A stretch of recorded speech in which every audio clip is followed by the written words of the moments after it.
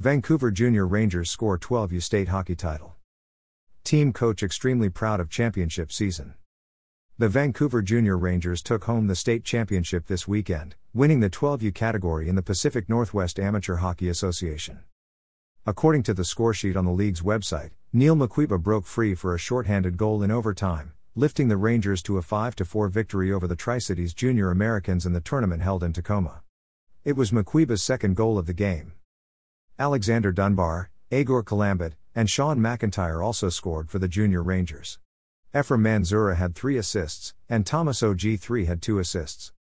The Rangers took advantage of 3 power play goals.